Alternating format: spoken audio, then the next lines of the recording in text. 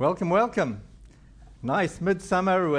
We can look forward to complaining about the heat because that's what we do in the middle of summer, and then in the middle of winter we complain about the cold and look forward to the summer, and now we look forward to some cooler weather. I don't know. We just, I don't know. That's what we are. That's what we do. We do well at talking about the weather, complaining about the weather.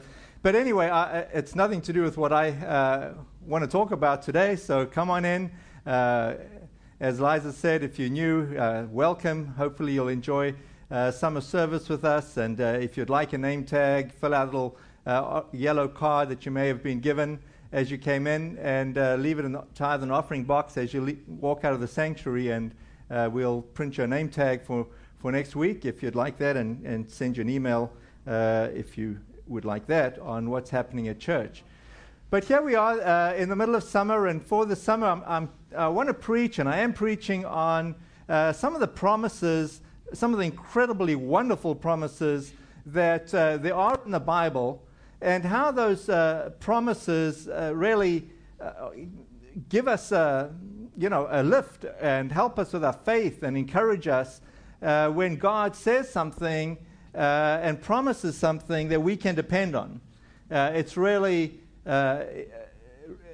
helpful. And for those of you that have a promise that God has made and you've seen God come through on that promise, it's really uplifting and inspiring. I mean, it's really what, as people of faith, we live for, where we want to live a life that's better than a life living without God or outside of God. And when God intervenes in our lives and we can see God in practical ways, loving us, being involved in our lives, it's very uplifting. And it draws us to God, and we desire to see more of God. One of the things about God is a God of mercy. And we expect to be treated well. We like to be on the receiving end of mercy. But even in, small things, like if you go to a restaurant, you enjoy when you're being treated well. You like it when people, serve you well and treat you well. And it doesn't matter if you're going to a fast food restaurant, you expect it to be clean, and you expect it to be fast, and you expect the people to be, polite to you. And if you go to a very fancy restaurant and you're paying a lot more, you expect an increase in the care that you're given, and you expect the tablecloth to be clean, and you expect, the service to be better than average. And likewise, if you're in a hotel, if you go to an average hotel, you still expect, everything to be clean and the staff up front to be friendly.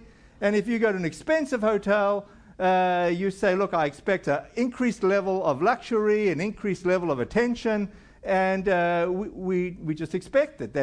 That's normal. And if you fly first class, I've never flown first class, bless you guys that do it, because invariably you've flown 1,000 miles or millions of miles or bazillion miles to warrant that. You expect to be treated better than average. And when I walk through the first class cabin, it looks like you get treated like better than average.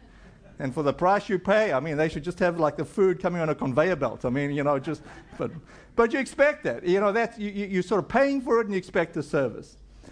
And then when it comes to church, it's a interesting mix, because you expect to come to church. I would hope that you are treated well, people are friendly, and that people are polite, and that there's a level of service which caters to you, whether you're a first-timer coming to church or whether church is something that you do regularly, if this is your church. And I hope people are polite to you and are nice to you and inviting to you. But church is an unusual institution in that it also has a heart to take care of people in a way that we'd call mercy, where we reflect God's character, where we say, you can come in a way that you're not going to pay for church, you're not going to provide anything for church, you're not going to add any value to church, and yet church is here to say we welcome you, and we want to serve you, and we want to treat you well, no matter what state you're in. You wouldn't go to a 5-star hotel without any money and expect, stellar service. But when you come to church, you can expect to come to church without any money and receive stellar service. I mean, that's what churches should do. And that's part of what we like to do. And we try very hard to treat people with mercy. You know, people that have messed up again and again through their own fault or no faults of their own. And to try and treat people without being judged and just say, you know, we want to love you. We want God to love you. And we want to just be the vehicle that God uses to love you. You know, from a political standpoint, as we're in a political season, the tone of political debate is like as far away from mercy as you could ever imagine. I mean, it's so like antagonistic and like confrontational, and it seems like if you're running for office, you know, you hire people to investigate your opponent and look for as much dirt that you can find, and then you bring it up at the most inappropriate time, and it just seems like so, I don't know, not right. I mean, I can't imagine, but just picture for a moment. Imagine if the political climate was such that you're dealing with your opposition, the person you're trying to run against, and they propose something, and then the person running for office counters. Instead of saying, that's the most ridiculous plan, I can't think of anything worse, that's the most unbelievable idea. Imagine if the person said, wow, you got a good idea there. In fact, your plan is really great. I would vote for your plan. In fact, maybe my plan could be a little bit better, but yeah, your plan's still really great. I mean, imagine that kind of a tone. I mean, I just think we'd get a lot further. I don't know. But not just politics. If we look at an institution like a hospital, hospital, I don't know, somewhere in between. Hospitals, hopefully, are a place that focuses on mercy. And you should be able to go to a hospital, and irrespective of your financial position, you should be able to get some level of treatment and care and integrity. It shouldn't only be for wealthy people. Now, I understand there's plenty of politics involved, and there's plenty of abuse in the medical system, and there's plenty of people, abusing the system, and they have to figure out financially how to make ends meet. But ultimately, a hospital should be a place of mercy where you can get treated. And, interestingly, back in Bible times, Greco-Roman times, hospitals were not part of the economy. The Greeks and the Romans couldn't care less about hospitals or taking care of the sick or the destitute or the poor. This was a concept that really got birthed with Christendom. And so the first Christians were keen about taking care of the sick and taking care of the poor. And the governments were pretty happy to just say, well, you do that. We don't have to pay for it, but, do it. And honestly, the church really did. And throughout history, from that time up until now, religious organizations, and particularly the Catholic Church, has done a stellar job of running medical hospitals and clinics. Statistically, throughout the world, something like 26% of all hospitals and medical institutions are run by the Catholic Church. 26% worldwide. I mean, that's a lot.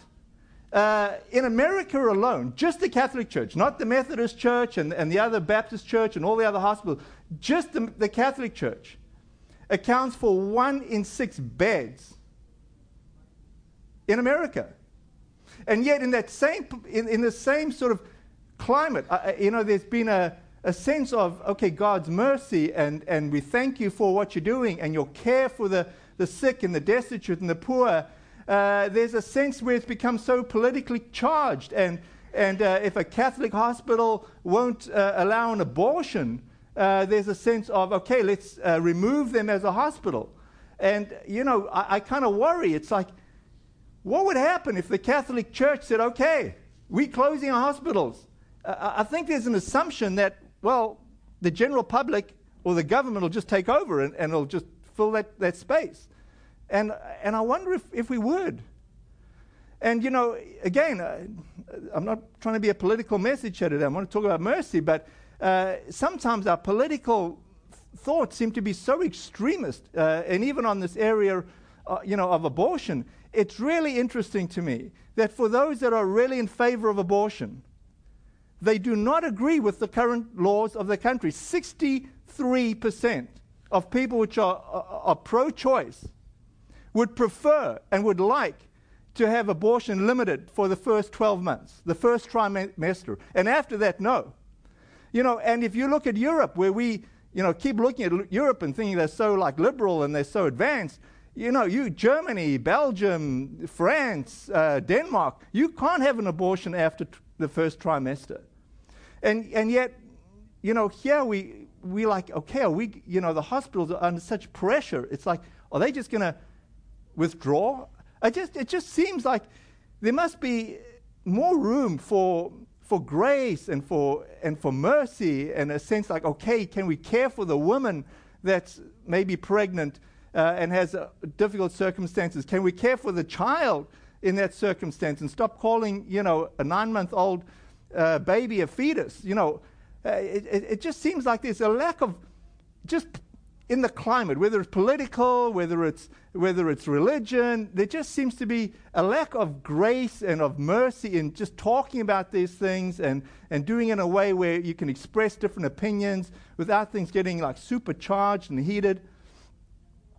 Mother Teresa was teaching in Bangalore, and somebody came up to her and she said, we really think this is a problem. You're giving stuff away to people for free. You're being overly kind to the poor. And Mother Teresa, we think there's a problem with this. The problem with this is that if you do this, you're going to spoil these people. And these people need to have a value and understand what they're getting given for free. And this is just not right, that you're just spoiling the poor. And Mother Teresa's answer was really great.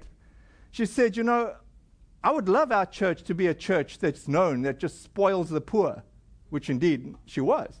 She says, I can tell you of lots of churches that spoil the rich. And you're like, whoa. But this idea of mercy, just laying it out for people that are poor, that don't have anything, that can't give anything back.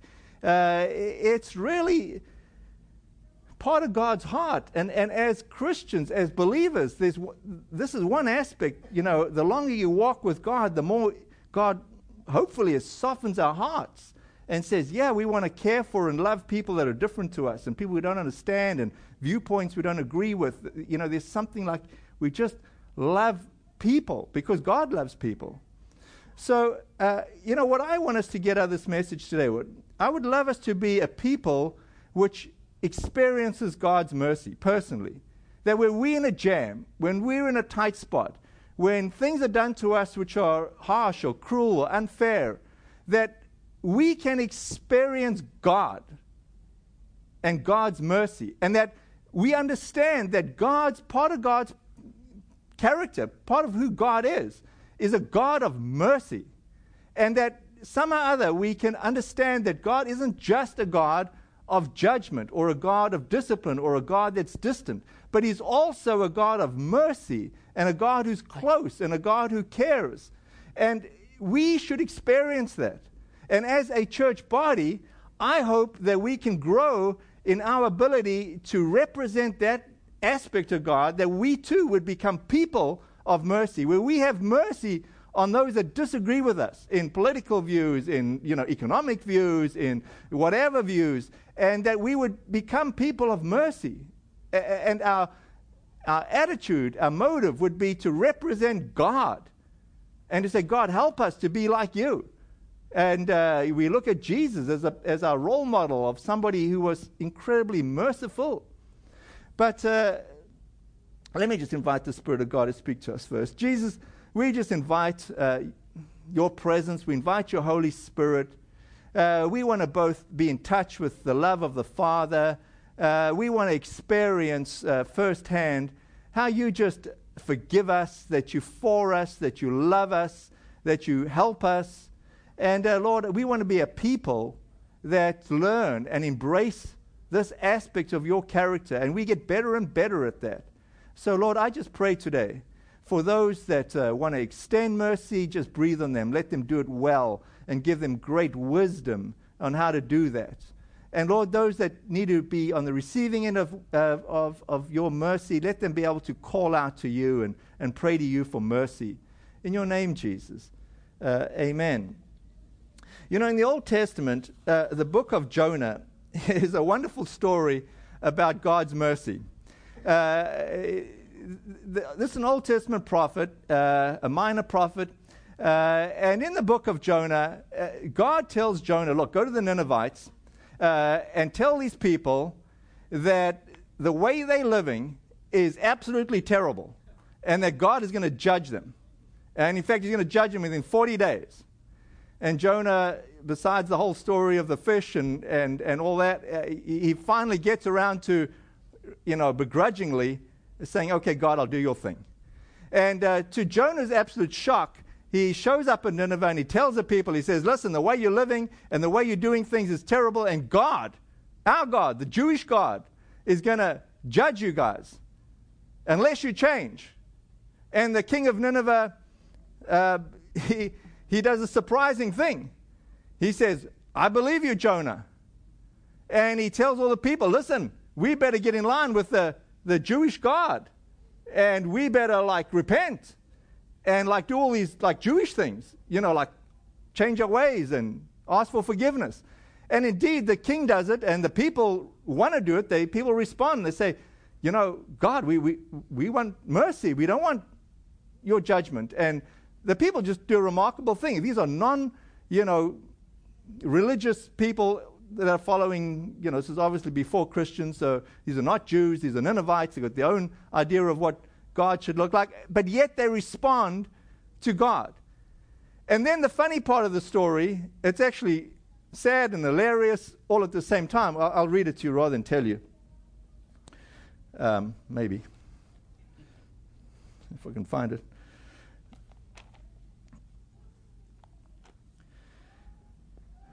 So let me just read along here. This is Jonah chapter 3, verse 10. When God saw what they had done and how they'd put a stop to their evil ways, he changed his mind and did not carry out the destruction he had threatened. Now here's the comical and sad part. This change of plans greatly upset Jonah, and he became very angry. So he complained to the Lord about it. Didn't I say before I left home that you would do this, Lord? You see, Jonah knew, this is the funny part, Jonah knew this aspect of God's personality, that God was merciful. But on the other hand, Jonah really hated the Ninevites. So on the one hand, he's like, I hate these people. These are our enemies. They've always been our enemies. I hate them. And now, God, you want to show mercy to people I hate. And Jonah's like, torn up here, I know the mercy of God and I hate these people.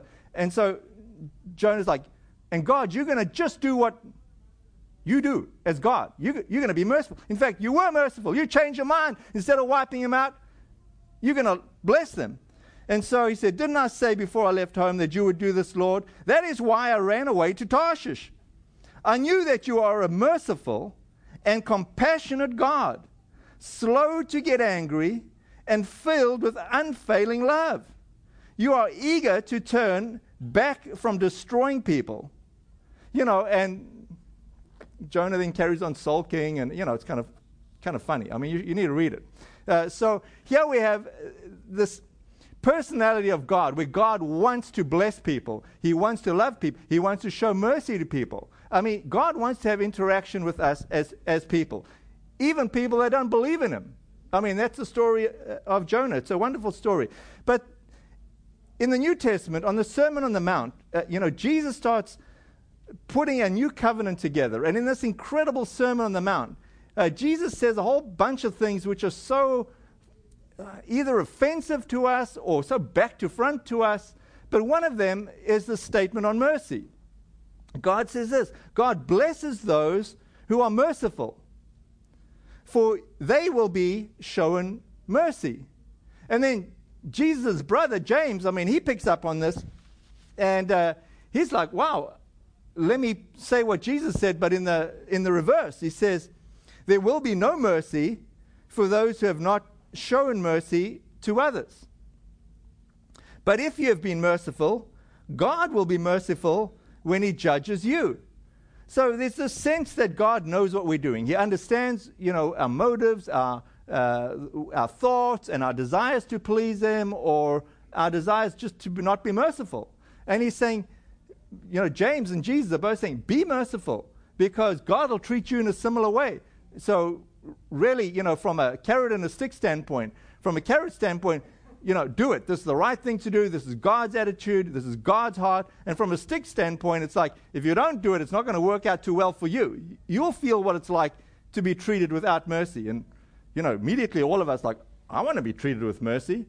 We all want to be treated with mercy. When we mess up, when our business has failed, or something's gone down, or we've had family problems, we all want to be treated with mercy, especially if we were the person that messed up, that caused the problem. We could have done something differently. We're like, have mercy. And God is saying he wants to treat us with mercy. In my home country in South Africa, after the end of apartheid, Nelson Mandela and Bishop Desmond Tutu did something that was just incredible, because they revealed God's heart of mercy, which was so contrary to natural, normal human behavior. Here's Nelson Mandela in prison for 27 years. He comes to power and he's not bitter. And unlike any nation in Africa where they've changed from white rule to local rule, it's just been a bloodbath. And everybody's expecting a bloodbath in South Africa. And here Nelson Mandela comes out of prison, and he's not vengeful, which would be the normal, natural instinct. He's picking up some godly trait here of saying, no, I'm going to offer forgiveness. And Desmond Tutu, in incredible wisdom, doing something that I don't know has ever been done before in a nation. Desmond Tutu basically says this. He says, look, I know a lot of white police officers particularly have committed murder. You've murdered anybody that's been in opposition. Now, here's the deal. You're going to get off scot-free. No charges, no prison time, no criminal record, scot-free. But what you have to do is this. You have to come forward, and with the family that remains, that you've devastated and damaged, you have to tell exactly what you did. And if you'll stand up and just tell the truth, you're scot-free. Just, who would think that would work? Who would think that would work? It goes totally against our nature. Our human nature is, no, that person needs to get put in jail at least, or serve time. And Desmond Tutu was saying, in some inspiration by God, is saying, what we need is mercy. We need incredible forgiveness. This is not a time for judgment. We don't want to have a spiral of hatred, and it really worked. The incredible thing is this: the families that were on the receiving end found it incredibly healing to hear the accuser state what happened and what they did and acknowledge it. Just hearing the truth was very healing. Covering up the truth was very harmful. And so it really worked. Now, there was also a stick approach. They did also say, Desmond Tutu, also in his wisdom, said this: now listen, if you don't fess up, if you don't show up to some of these meetings about all your criminal activity, if you try and just hide and get away with it, if we find you, we will try you, and you will, go to jail or have the death sentence. So there was also okay, I've got two choices. I can try and hide out and get away with it, or I can come out and tell the truth and be humiliated and embarrassed and,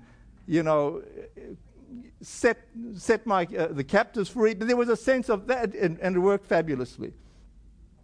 Proverbs 28:13 says this: people who conceal their sins will not prosper, but if they confess and turn from them, they will receive mercy.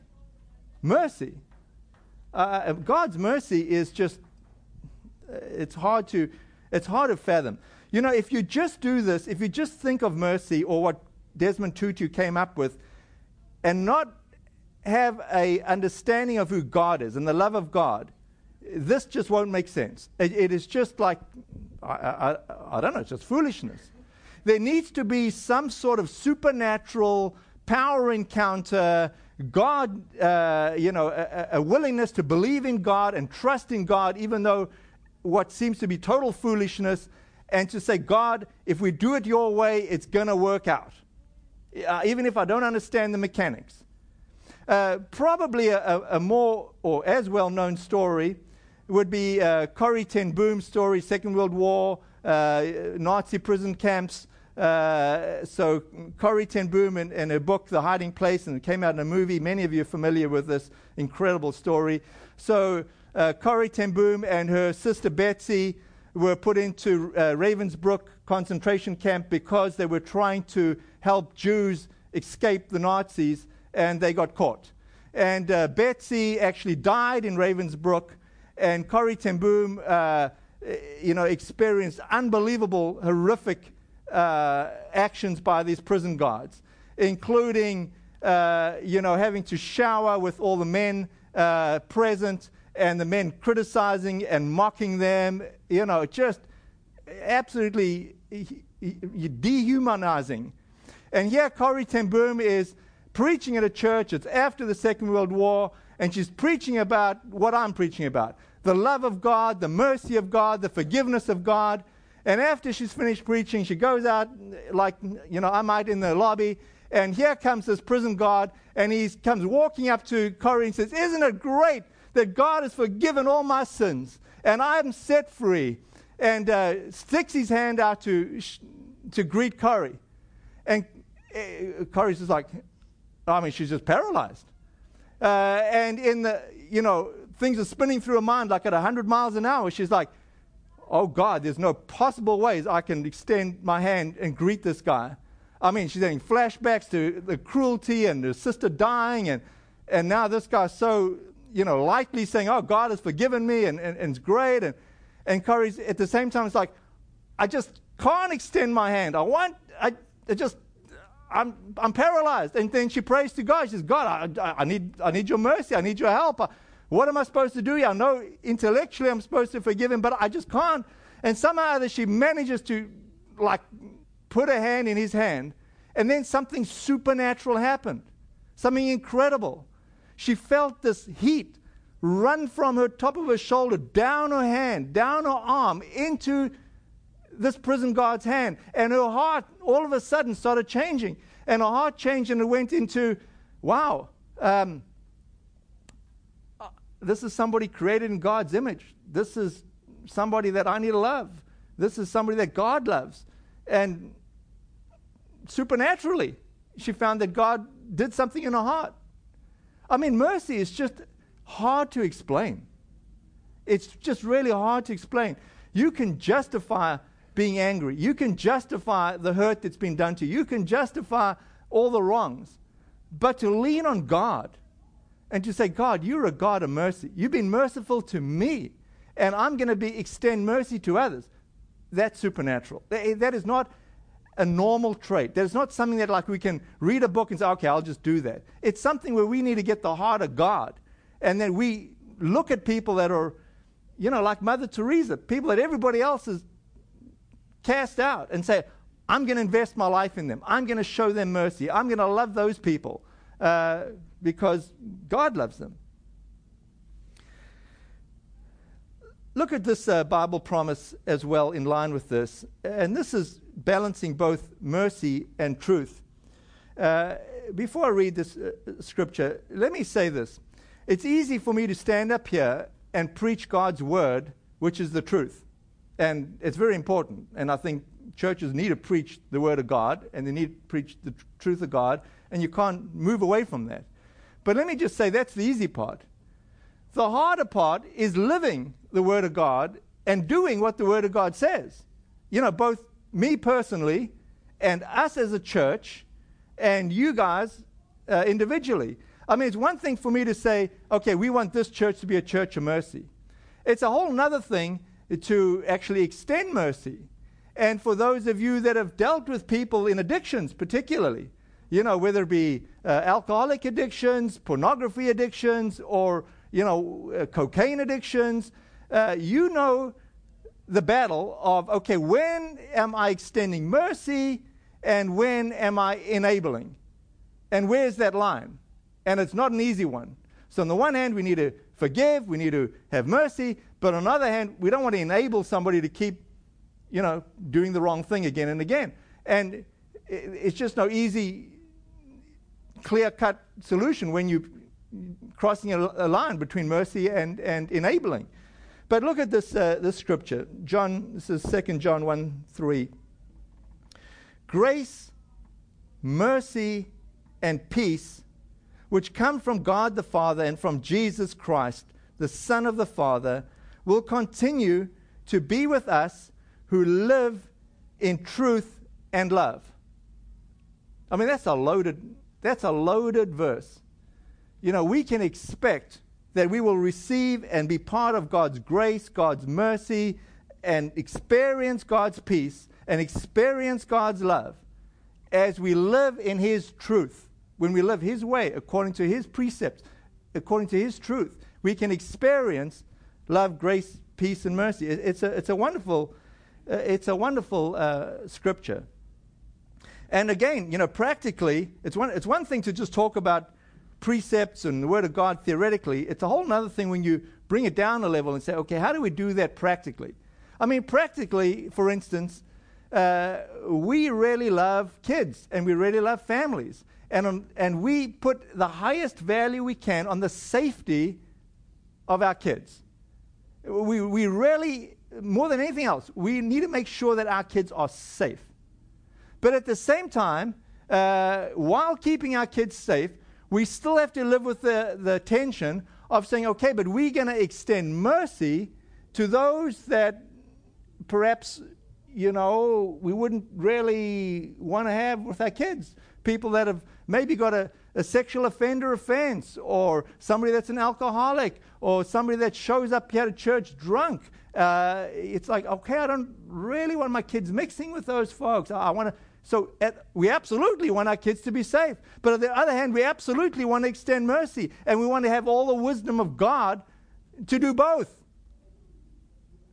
And, you know, if you don't feel the tension in church, how we try to do that, you'll feel in your own family life at some point. You'll have a family member, somebody that, you know, everybody else is like marginalizing and pushing away and doesn't want any part of. You'll feel the tension of how to do both truth and mercy. It's a challenge. But God does want us to, as a church, be a place for both the in crowd, for the cool people, for those that are smart, those that are great athletes, and a place for those that aren't smart and aren't socially acceptable and are awkward socially and don't have the best dress code, like me,